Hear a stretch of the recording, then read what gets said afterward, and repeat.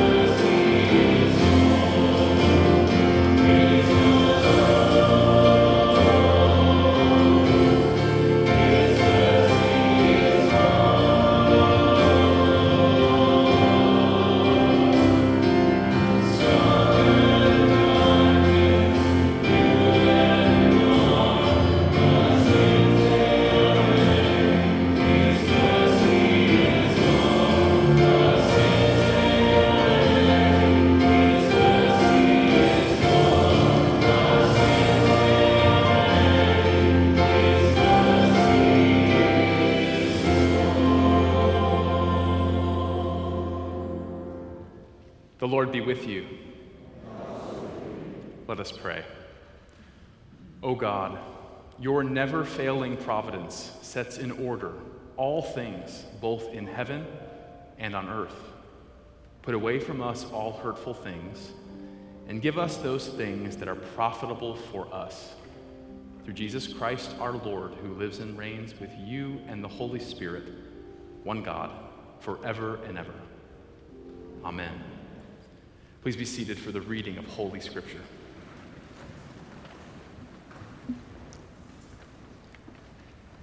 A reading from 1 Peter chapter 5, beginning with verse 6. Humble yourselves, therefore, under the mighty hand of God, so that at the proper time he may exalt you, casting all your anxieties on him because he cares for you. Be sober-minded, be watchful. Your adversary, the devil, prowls around like a roaring lion, seeking someone to devour. Resist him, firm in your faith, knowing that the same kinds of suffering are being experienced by your brotherhood throughout the world. And after you have suffered a little while, the God of all grace, who has called you to his eternal glory in Christ, will himself restore, confirm, strengthen, and establish you. To him be the dominion forever and ever. Amen. The word of the Lord. Thanks be to God. Please rise for the reading of the Holy Gospel. The Holy Gospel of our Lord Jesus Christ according to Mark. Glory to you, Lord Christ. They came to the other side of the sea, to the country of the Gerasenes. And when Jesus had stepped out of the boat, immediately there met him out of the tombs a man with an unclean spirit. He lived among the tombs, and no one could bind him anymore, not even with a chain, for he'd often been bound with shackles and chains, but he wrenched the chains apart and broke the shackles in pieces. No one had the strength to subdue him. Night and day, among the tombs and on the mountains, he was always crying out and cutting himself with stones. And when he saw Jesus, from afar he ran and fell down before him. And crying out with a loud voice, he said, "What have you to do with me, Jesus, Son of the Most High God? I adjure you by God, do not torment me." For he was saying to him, "Come out of the man, you unclean spirit." And Jesus asked him, "What is your name?" And he said, "My name is Legion, for we are many." And he begged him earnestly not to send him out of the country. Now a great herd of pigs was feeding there on the hillside, and they begged him, saying, "Send us into the pigs. Let us enter them." So Jesus gave them permission. And the unclean spirits came out and entered the pigs. And the herd, numbering about 2,000, rushed down the steep bank into the sea and were drowned in the sea. And the herdsmen fled and told it in the city and in the country. And the people came to see what it was that had happened. And they came to Jesus and saw the demon-possessed man in his right mind, fully clothed. And they were afraid. And those who had seen it described to them what happened to the demon-possessed man and to the pigs. And they begged Jesus to depart from their region. And as Jesus was getting into the boat, the man who had been possessed with the demons begged him that he might be with him. And Jesus did not permit it, but said, "Go home to your friends and tell them how much the Lord has done for you, how he has shown mercy to you." And the man went away and began to proclaim in the Decapolis how much Jesus had done for him, and everyone marveled. This is the gospel of the Lord. Praise to you, Lord Christ. Let us pray. Father, we believe that you inspired Mark to record these words, and we believe these words had power not only in the day that Mark wrote them, but this day because they're inspired by the Holy Spirit. And so we pray, come, Holy Spirit, speak this word over us this morning that we would be changed more and more to be like Christ. For we pray it in Jesus' name. Amen. I invite you to be seated.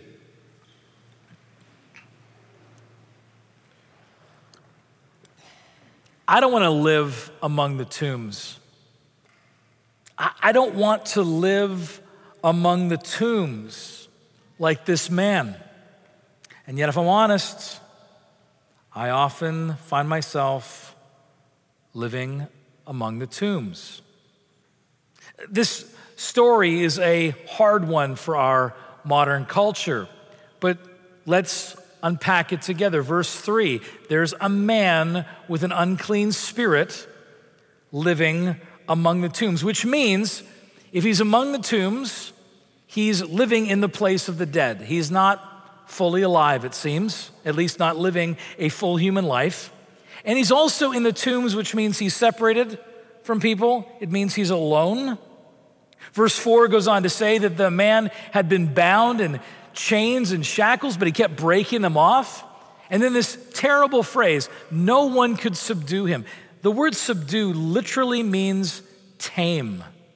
It's a horrible thing to speak about a human being needing to be tamed. That's the language you use of a beast. The man is half alive, alone, acting like a beast that needs to be tamed. And finally, verse 5, day and night he's crying out and he's cutting himself. This man who's half dead and alone and beastly and depressed sure looks like a lot of people living under COVID-19. It really is a picture of a place that we all can get to, a desperate place, a place of disorientation, feeling overwhelmed, feeling the burden of our sins, getting dragged into bad patterns that we don't feel we can get ourselves out of, sitting there at night feeling like, well, we're living among the tombs. And though our tombs may not look as extreme as this man, they are tombs nonetheless. Like how C.S. Lewis, at the time of his conversion, examining his very respectable, good veneer, Oxford lifestyle, as he reflected on his life, said this: "What I found here appalled me. A zoo of lusts, a bedlam of ambitions, a nursery of fears, a harem of fondled hatreds. My name was Legion." We all know what it is to live among the tombs. And I don't want to live there, and neither do you. And Jesus doesn't want you to live there either. And so he gives us this story. This crazy, amazing story about the Gerasene demoniac being freed. What Jesus is doing is he's showing us, first of all, a wrongly occupied life. That language, occupied, is important. This man is truly occupied. And he's wrongly occupied. And we see the disaster of that wrongly occupied life. But Jesus doesn't just show us a wrongly occupied life. He shows us how he reclaims that wrongly occupied life, how he repatriates and takes back to himself this wrongly occupied life. But he doesn't just show us this wrongly occupied life and his reclaiming of this life, but then he also shows us a rightly occupied life. What it looks like when our lives are occupied with nothing less than God himself. See, first, Jesus shows us this wrongly occupied life. It's a story really all about territory. Verse 1, we begin hearing that they came to the other side of the sea and they came to the country of the Gerasenes. And Mark is again and again going to bring up the word country or region in this text. Verse 10, again, this country. Verse 14, this country. Verse 17, this region. What's the big deal about all this language of country and region and area? He's bringing it up because this is fundamentally a story about whose territory is whose. Jesus sets foot on the shore, and immediately there is a conflict about territory. Verse 2, there was a man who came up to him with an unclean spirit. And let's be clear, the territory dispute that Jesus enters into is not a territory dispute over land, it's a territory dispute over this man. Who has the rights to occupy this man's life? It's interesting that the man has a name for the demons. The demons speak and they say in verse 9, "My name is Legion, for we are many." And that's meant to be a cue for us to think in terms of occupation and territory, because those first century hearers hearing legion could think of nothing other than the Roman legions. The fact that this man is called Legion is not just a numerical figure for about 5,000 or 6,000, but it's the number of a Roman legion that was occupying the land of Israel. They were an occupied people. They were living under the threat of a foreign power who had moved in with their armies. And just as Israel and its land was occupied by these foreigners, so now this man's life is occupied by a foreign legion that has moved in and taken over his life. And that's why we use the word possession.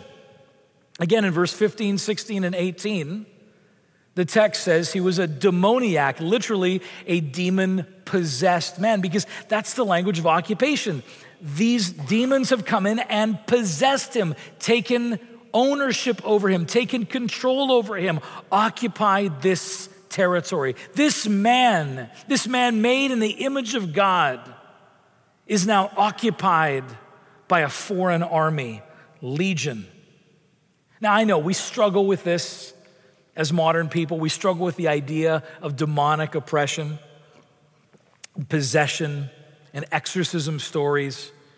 You know, in our modern age, it seems that most of us have given up the gods of Olympus and also the demons of the hills of Palestine. We don't have a room for this story within our worldview. And yet, the Bible again and again is confronting us with the reality, as Paul teaches in Ephesians chapter 6, verse 12, that our struggle is not against flesh and blood, but against the rulers, against the authorities, against the cosmic powers over this present darkness, against the spiritual forces of wickedness in heavenly places. It's vital for us, as Leslie Newbegin says, not to be fools and write off this as some kind of mythology, but instead to embrace the reality of the truth of Scripture, that there is a demonic force in this universe that is coming to unsettle us, to do us harm, and to do our neighbors harm. And just as a side note, especially in the kind of conflict our nation is facing now, here's what happens when you embrace a modern worldview that has no room for the demonic. There's no one left to hate except your neighbor. If there's no demonic presence in this world, then every action that you disagree with and you rail against has to be laid completely at the feet of your neighbor, and they're the only ones you can hate. Instead, Scripture calls us to oppose and loathe and, yes, even hate Satan and his demons, and to see them underneath the works of wickedness in this world. We need to recognize that Scripture calls us to believe in a world that has this demonic presence in it. And the reality is we know that. We may struggle within our worldview to actually say those words at a dinner party that I believe there's a demonic, presence in this world, but we all live it. We know it. We experience it every day. As William Peter Blatty, who wrote and produced the Exorcist films, writes, he says, he's an atheist. He says, as far as God goes, I'm a non-believer. But when it comes to the devil, well, that's something else. The devil keeps advertising. The devil does lots of commercials. It's not hard, in fact, for us to believe there is a demonic presence in this world trying to undo us. But here's what's interesting in our own lives.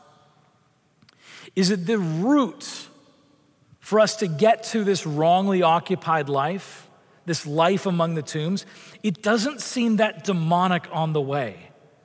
It's just small little things, right? We don't have a demonic influence coming at us that is putting up big signs saying, hey, this is the straight road to hell, follow me. Instead, it's subtle decisions, one by one, habits and attitudes of the heart that get a hold of us and begin dragging us down bit by bit until we come to a place where we wake up one day and say, how did I end up living among the tombs? When did I become so wrongly occupied? As C.S. Lewis says in the Screwtape Letters, which is our summer book study on podcast, we encourage you to read it because the principle behind Screwtape is the subtlety of the devil's work. Screwtape, this fictitious senior demon writing to a junior demon, says this. He says, it does not matter how small the sins are, provided that their cumulative effect is to edge the man away from the light and out into the nothing. Murder is no better than cards if cards can do the trick. Indeed, the safest road to hell is the gradual one, the gentle slope, soft underfoot, without sudden turnings, without milestones, without signposts. As Jesus says in Matthew chapter 7, the gate is wide and the way is easy that leads to destruction. We need to have our eyes open, Jesus is saying, to the fact that there is a thing called a wrongly occupied life. All of us have had it. All of us have found ourselves living among the tombs. But then Jesus shows us how he reclaims a life. Right? This story is a story of victory. Verse 6 of our text, we read that when the man saw Jesus from afar, he ran and fell down before him, and crying with a loud voice, he said, "What have you to do with me, Jesus, Son of the Most High God? I adjure you by God, do not torment me." This man, do you see it? Who cannot be tamed by chains or shackles is instantly tamed at the mere presence of Jesus.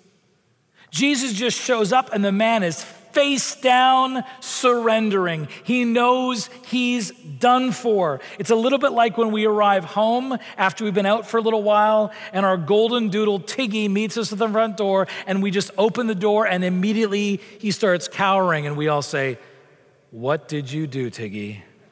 I mean, just our presence brings out that sense of absolute defeat. He's done something disgusting in the house and we're about to find it, and our mere presence brings him to the end of himself. Verse 8, Jesus says, "Come out of this man." Ultimately, what he's doing here is reclaiming God's territory, right? Genesis 1:27, I said a moment ago, God said, making humanity, let us make humanity in our own image. In the image of God, he created the male and female, he created them. Come out of this man. This man that is my creation. You have no rights and no business here. Come out.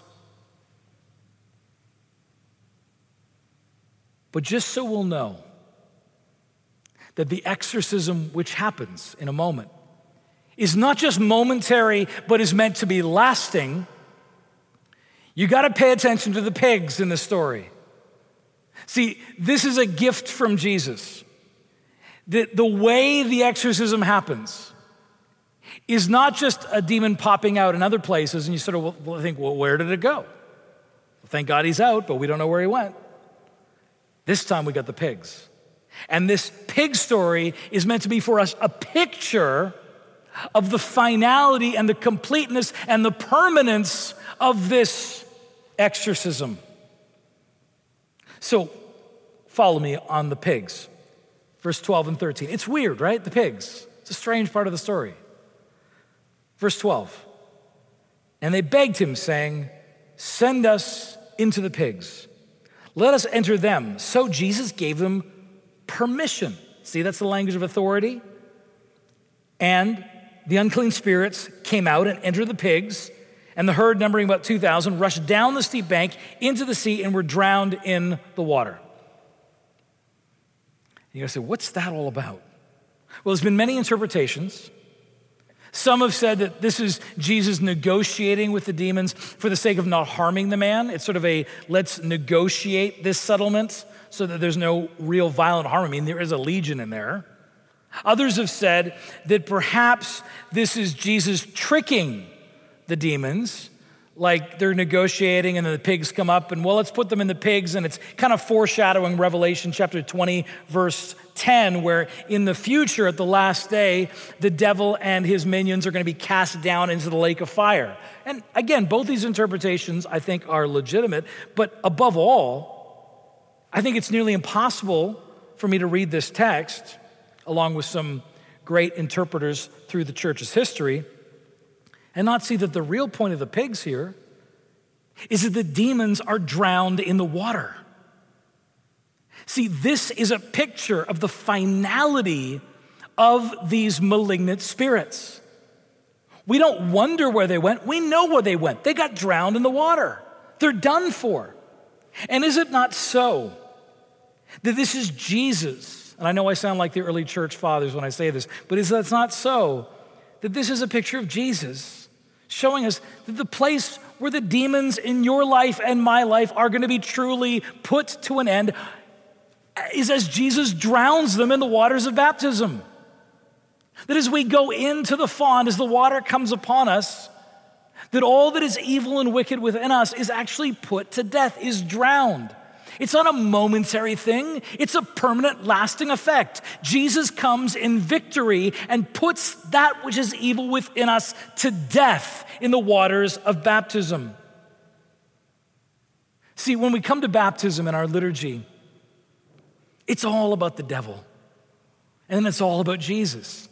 It's this whole story. We renounce the devil, the deadly deceits of this world, and the sinful desires that turn us from God. We renounce those, and then there's a moment. And I'll come back to that moment in a moment. But then after that moment, then we turn to Christ as Savior. We receive him by faith, and we choose to obey him as our Lord and Savior. But in the middle, there's something that the ancient church used to do, and I'm so glad that in our new liturgies, it's been restored. And you gotta back it up a bit pastorally because it sounds a bit weird. But in the middle, between the renouncing Satan and then the turning to Jesus, there's a prayer of exorcism. There's actually a prayer of exorcism. And it goes like this. The prayer says, Almighty God, deliver you from the powers of darkness and evil, and lead you into the light and obedience of the kingdom of his Son, Jesus Christ our Lord. It's a prayer of exorcism. No wonder it got cut out of the liturgy as the church in America got less and less, believing in anything supernatural. The thought of putting an exorcism within a baptism service was a bit strange. I mean, don't get me wrong. I mean, it's even today, like as we restore it now, I remember when I first heard that this was happening, I'm thinking, I went to the bishops, I said, really? Now I have to go to families as they bring their little babies in and say, by the way, there'll be a moment when I'm going to pray an exorcism over your dear little child. And I said, you just recognize this is going to be a major leap for some families because we hear the word exorcism and we, think of certain movies and films and the rest. And yet, this is what baptism is. It is the exorcising of that which is sinful and broken and malignant and evil in this world, drowning it in that moment. And so we reclaim that exorcism. We reclaim that moment of the devil being put to death. The early church understood this. When they were renouncing Satan and the rest and the devil, this wasn't some kind of mere metaphor. They had lived in that pagan world so clearly under the power of those false gods and goddesses. And now they were entrusting themselves instead to this invincible hero, as David Bentley Hart says, who's plundered hell and its captives, overthrown death, subdued the powers of the air, and been raised as the Lord of history. Jesus is reclaiming us permanently by drowning our demons and thereby disarming them. They have no rights here anymore. They have no rights in that territory any longer, because you and I, through the waters of baptism, have been reclaimed as Christ's territory. And you may say, well, if that's the case, then why do we end up in the tombs? Why do we end up back with a wrongly occupied life? How do baptized believers end up wrongly occupied all over again? It's because we forget. See, the Satan, the deceiver, is a liar.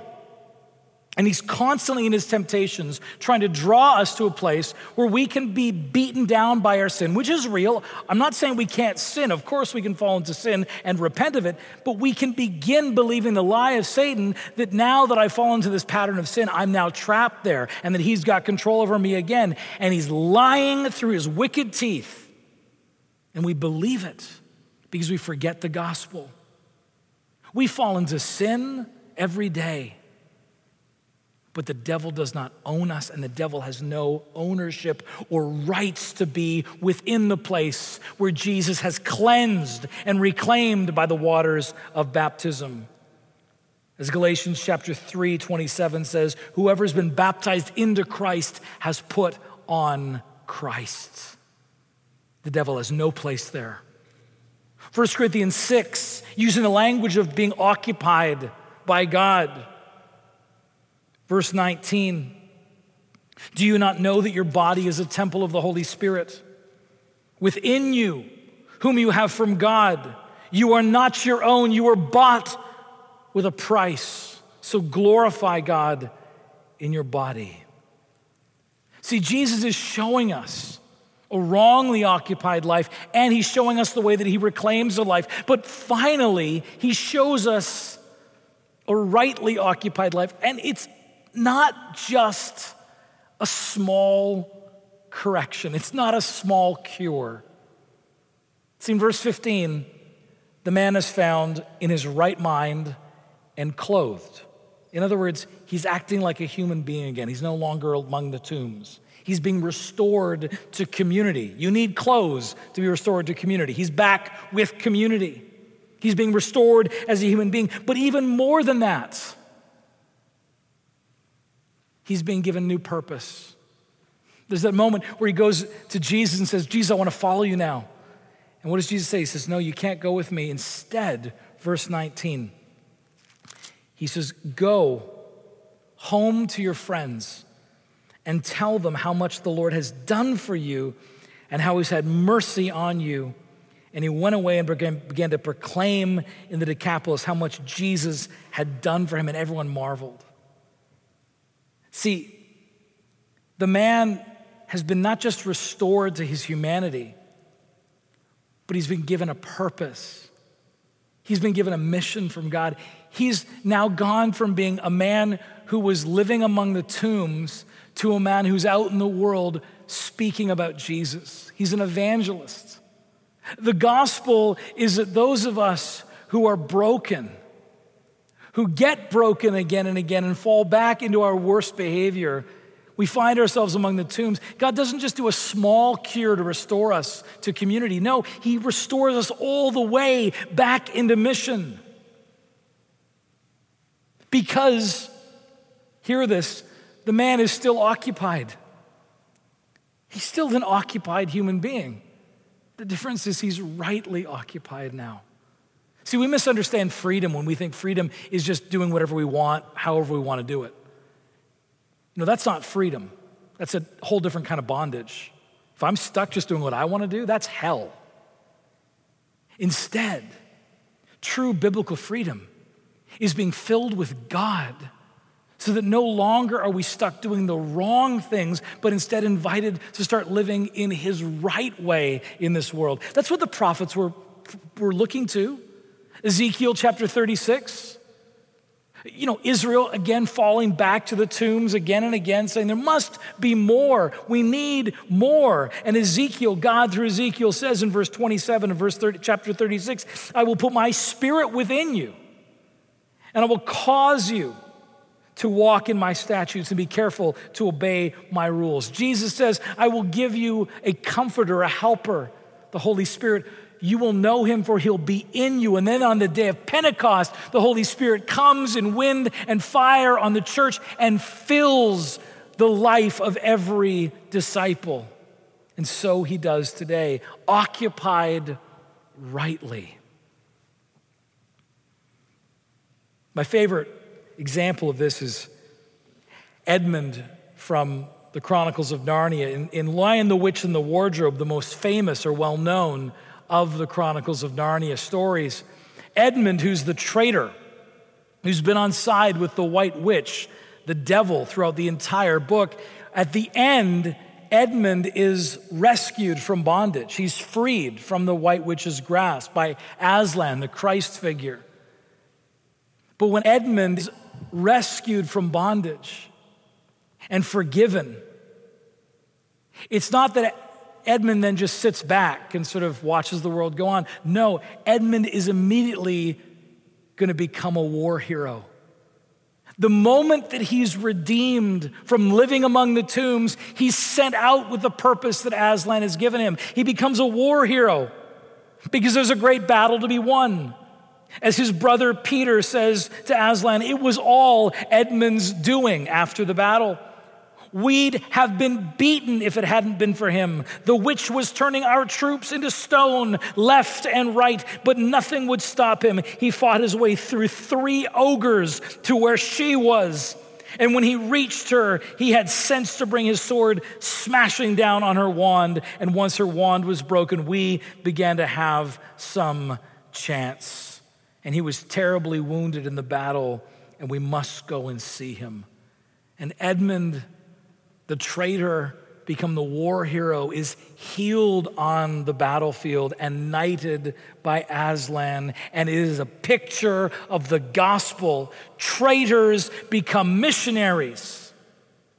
Those who lived among the tombs being sent not just as human beings into the world, but those who have a mission and a reason that will change this world as they live it. I don't want to live among the tombs. And Jesus doesn't want me to live there either. So he shows us in this story the truth of a wrongly occupied life. It's there. We know it's there. It can happen. We've all been there. But then he shows us how he reclaims us. That he takes back that territory, you and me.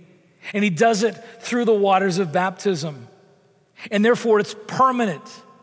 It's a once-for-all victory that we reclaim again and again. And then he shows us this rightly occupied life, our inheritance, our future, his promise for us.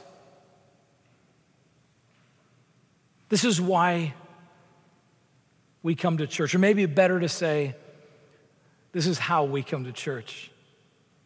Crawling back from the tombs we may find ourselves in. We come in the front door, and what do we find but the font with the baptismal water? That is the place and the water by which all the tempter's power, all the tempter's lies, all of the rights he had in our lives, they were drowned in that place. And so we come. We come and remember again who we are. We claim again the truth of our baptismal victory in Christ. And we are sent out afresh every week. Filled, literally filled with God. A rightly occupied life. That is the promise for you and for me. And that is the hope for the world. In the name of the Father, and of the Son, and of the Holy Spirit. Amen. I invite you to stand as we confess what we believe.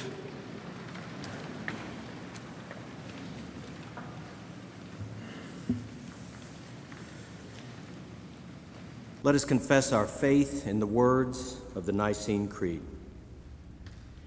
We believe in one God, the Father, the Almighty, maker of heaven and earth, of all that is visible and invisible. We believe in one Lord, Jesus Christ, the only Son of God, eternally begotten of the Father, God from God, light from light, true God from true God, begotten, not made, of one being with the Father. Through him all things were made. For us and for our salvation, he came down from heaven, was incarnate from the Holy Spirit and the Virgin Mary, and was made man. For our sake he was crucified under Pontius Pilate.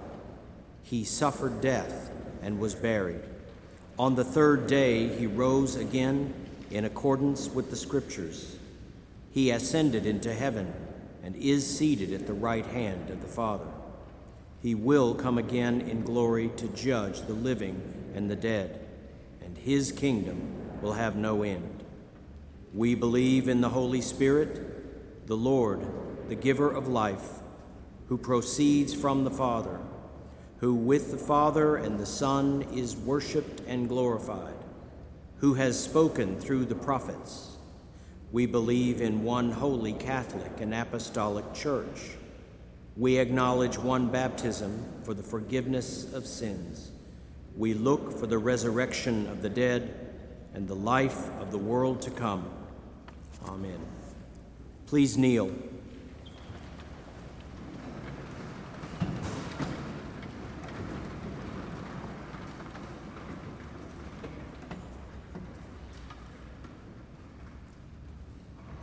In peace, we pray to you, Lord God. For all people in their daily life and work, for our families, friends, and neighbors, and for those who are alone, for this community, the nation, and the world, for all who work for justice, freedom, and peace, for the just and proper use of your creation, for the victims of hunger, fear, injustice, and oppression, for all who are in danger, sorrow, or any kind of trouble, for those who minister to the sick, the friendless, and the needy, for the peace and unity of the Church of God, for all who proclaim the gospel and all who seek the truth, for Foley, our Archbishop, Todd, our Bishop, Paul, our Dean and Rector, and all our clergy and lay leaders, for all who serve God in his church. Hear us, Lord, for your mercy is great. Let us humbly confess our sins to Almighty God. Most merciful God, we confess that we have sinned against you in thought, word, and deed, by what we have done and by what we have left undone. We have not loved you with our whole heart. We have not loved our neighbors as ourselves. We are truly sorry, and we humbly repent. For the sake of your Son, Jesus Christ, have mercy on us and forgive us, that we may delight in your will and walk in your ways, to the glory of your name. Amen. Almighty God, our Heavenly Father, who in his great mercy has promised forgiveness of sins to all those who sincerely repent and with true faith turn unto him, have mercy upon you, pardon and deliver you from all your sins, confirm and strengthen you in all goodness, and bring you to everlasting life, through Jesus Christ our Lord. Amen. I invite you to rise.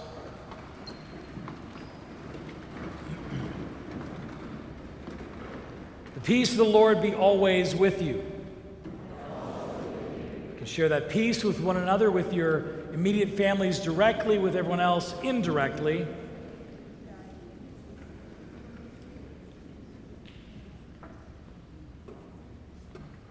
To be seated for a few brief announcements. Good morning. I'm Father Brian. I'm one of the clergy here at Christ Church.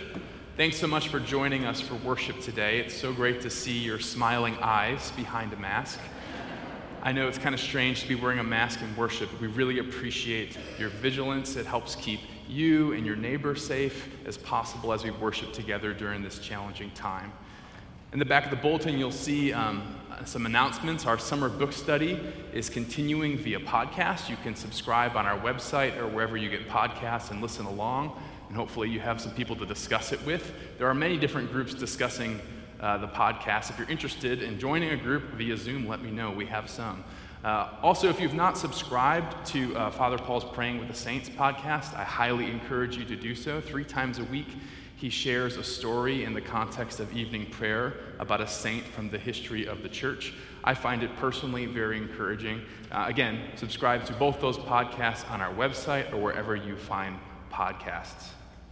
Every week we celebrate birthdays and wedding anniversaries. If you're celebrating one of those days today, in the coming week, or if we missed you at some time in the past few months, we want to bless you. People celebrating birthdays can stand in their seats today, this week, or if we missed you, I'll pray God's blessing on you. Please pray with me the collect on page 7 in the bulletin. Watch over your children, O Lord, as their days increase. Bless and guide them wherever they may be. Strengthen them where they stand. Comfort them when discouraged or sorrowful. Raise them up if they fall. And in their hearts, may your peace, which passes understanding, abide all the days of their lives. Through Jesus Christ our Lord. Amen. Happy birthday. Any couples celebrating a wedding anniversary today, in the coming week, or if we missed you, please stand where you are. I'll pray God's blessing on you. You guys can hold hands if you want. God the Father, God the Son, God the Holy Spirit, bless, preserve, and keep you. The Lord mercifully pour upon you all spiritual benediction and grace, that you may faithfully live together in this life and the age to come have life everlasting. Amen. You may pull down your mask and kiss your bride. Congratulations. If you've been joining us the past few weeks, or if you're joining us for the first time in a while, we're doing communion a little bit different during these difficult times. You'll notice that during the communion prayer, many of the clergy and the lay servers will disappear behind the altar there. There we're going to mask up, we're going to wash our hands, we're going to put gloves on so we can serve communion safely. We'll be receiving from standing stations. There's 4 stations up here at the front. The ushers will dismiss you. As you come forward, you're welcome to place your offering in any of these baskets up near the front. Please receive the bread from the clergy person with your hands out like this so we can drop the bread in your hands safely. If you'd like to receive wine, we'll be giving it to you in individual plastic cups. They'll be handing it to you from the top. Please receive from the bottom, consume right there, and then place it in the empty tray. If you're not comfortable receiving the wine, come forward and just receive bread. If you're not comfortable receiving either, that's fine. Please come forward. We want to pray God's blessing on you. Let us now stand together and prepare our hearts to receive our Lord and to meet him in this sacrament.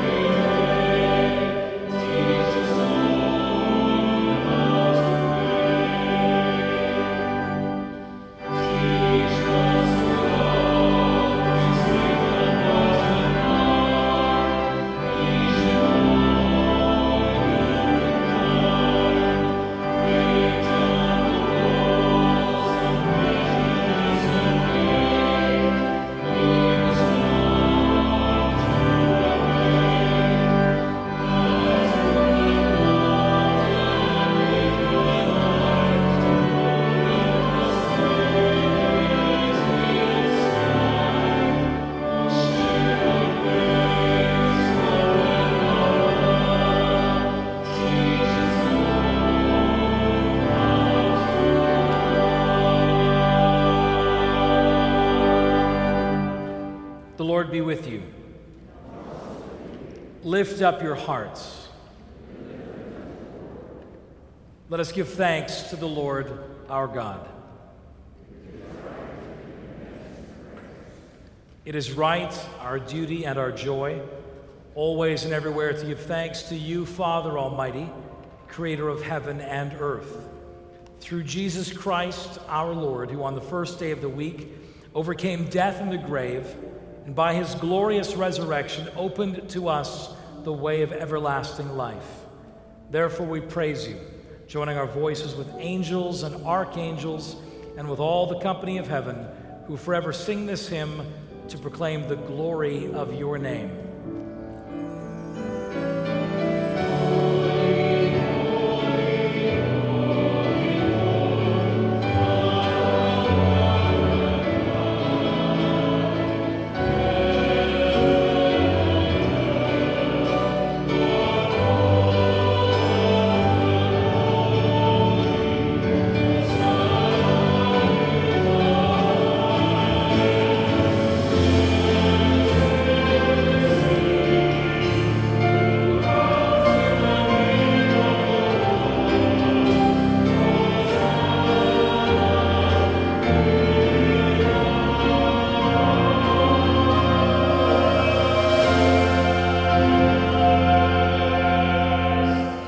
I invite you to kneel as we continue in prayer. Holy and gracious Father, in your infinite love you made us for yourself, and when we had sinned against you and become subject to evil and death, you in your mercy sent your only Son, Jesus Christ, into the world for our salvation. By the Holy Spirit and the Virgin Mary, he became flesh and dwelt among us. In obedience to your will, he stretched out his arms upon the cross and offered himself once for all, that by his suffering and death we might be saved. By his resurrection, he broke the bonds of death, trampling hell and Satan under his feet. As our great high priest, he ascended to your right hand in glory, that we might come with confidence before the throne of grace. On the night that he was betrayed, our Lord Jesus Christ took bread. And when he'd given thanks, he broke it and gave it to his disciples, saying, "Take, eat. This is my body, which is given for you. Do this in remembrance of me." Likewise, after supper, Jesus took the cup. And when he'd given thanks, he gave it to them, saying, "Drink this, all of you. For this is my blood of the new covenant, which is shed for you and for many for the forgiveness of sins. Whenever you drink it, do this in remembrance of me." Therefore, we proclaim the mystery of faith. Christ has died. Christ is risen. Christ will come again. We celebrate the memorial of our redemption, O Father, in the sacrifice of praise and thanksgiving, and we offer you these gifts. Sanctify them by your word and Holy Spirit, to be for your people the body and blood of your Son, Jesus Christ. Sanctify us also, that we may worthily receive this holy sacrament and be made one body with him, that he may dwell in us and we in him. In the fullness of time, put all things in subjection under your Christ, and bring us with all your saints into the joy of your heavenly kingdom, where we shall see our Lord face to face. All this we ask through your Son, Jesus Christ, by him and with him and in him. In the unity of the Holy Spirit, all honor and glory is yours, Almighty Father, now and forever. Amen. And now, as the Savior Christ has taught us, we are bold to say, "Our Father, who art in heaven, hallowed be thy name. Thy kingdom come, thy will be done, on earth as it is in heaven. Give us this day our daily bread, and forgive us our trespasses, as we forgive those who trespass against us. And lead us not into temptation, but deliver us from evil. For thine is the kingdom, and the power, and the glory, forever and ever. Amen. Alleluia. Christ, our Passover lamb, has been sacrificed once for all upon the cross. Therefore, let us keep the feast. Alleluia. The gifts of God for the people of God. Take them in remembrance that Christ died for you, and feed on him in your hearts by faith with thanksgiving.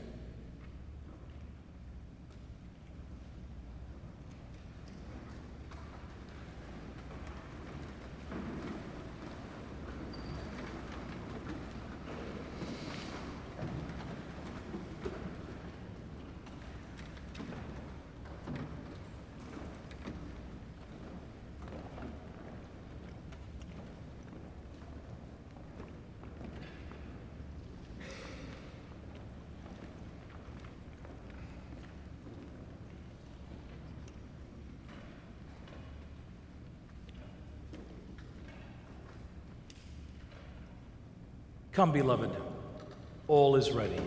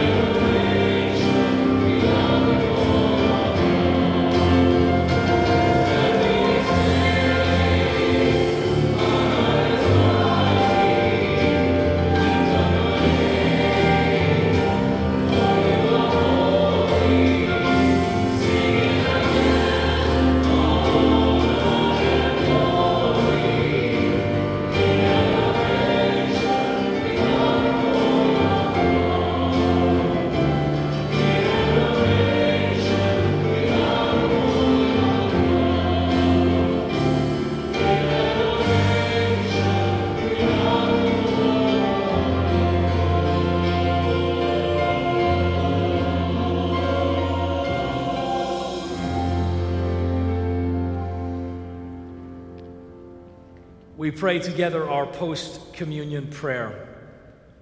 Heavenly Father, we thank you for feeding us with the spiritual food of the most precious body and blood of your Son, our Savior, Jesus Christ, and for assuring us in these holy mysteries that we are living members of the body of your Son and heirs of your eternal kingdom.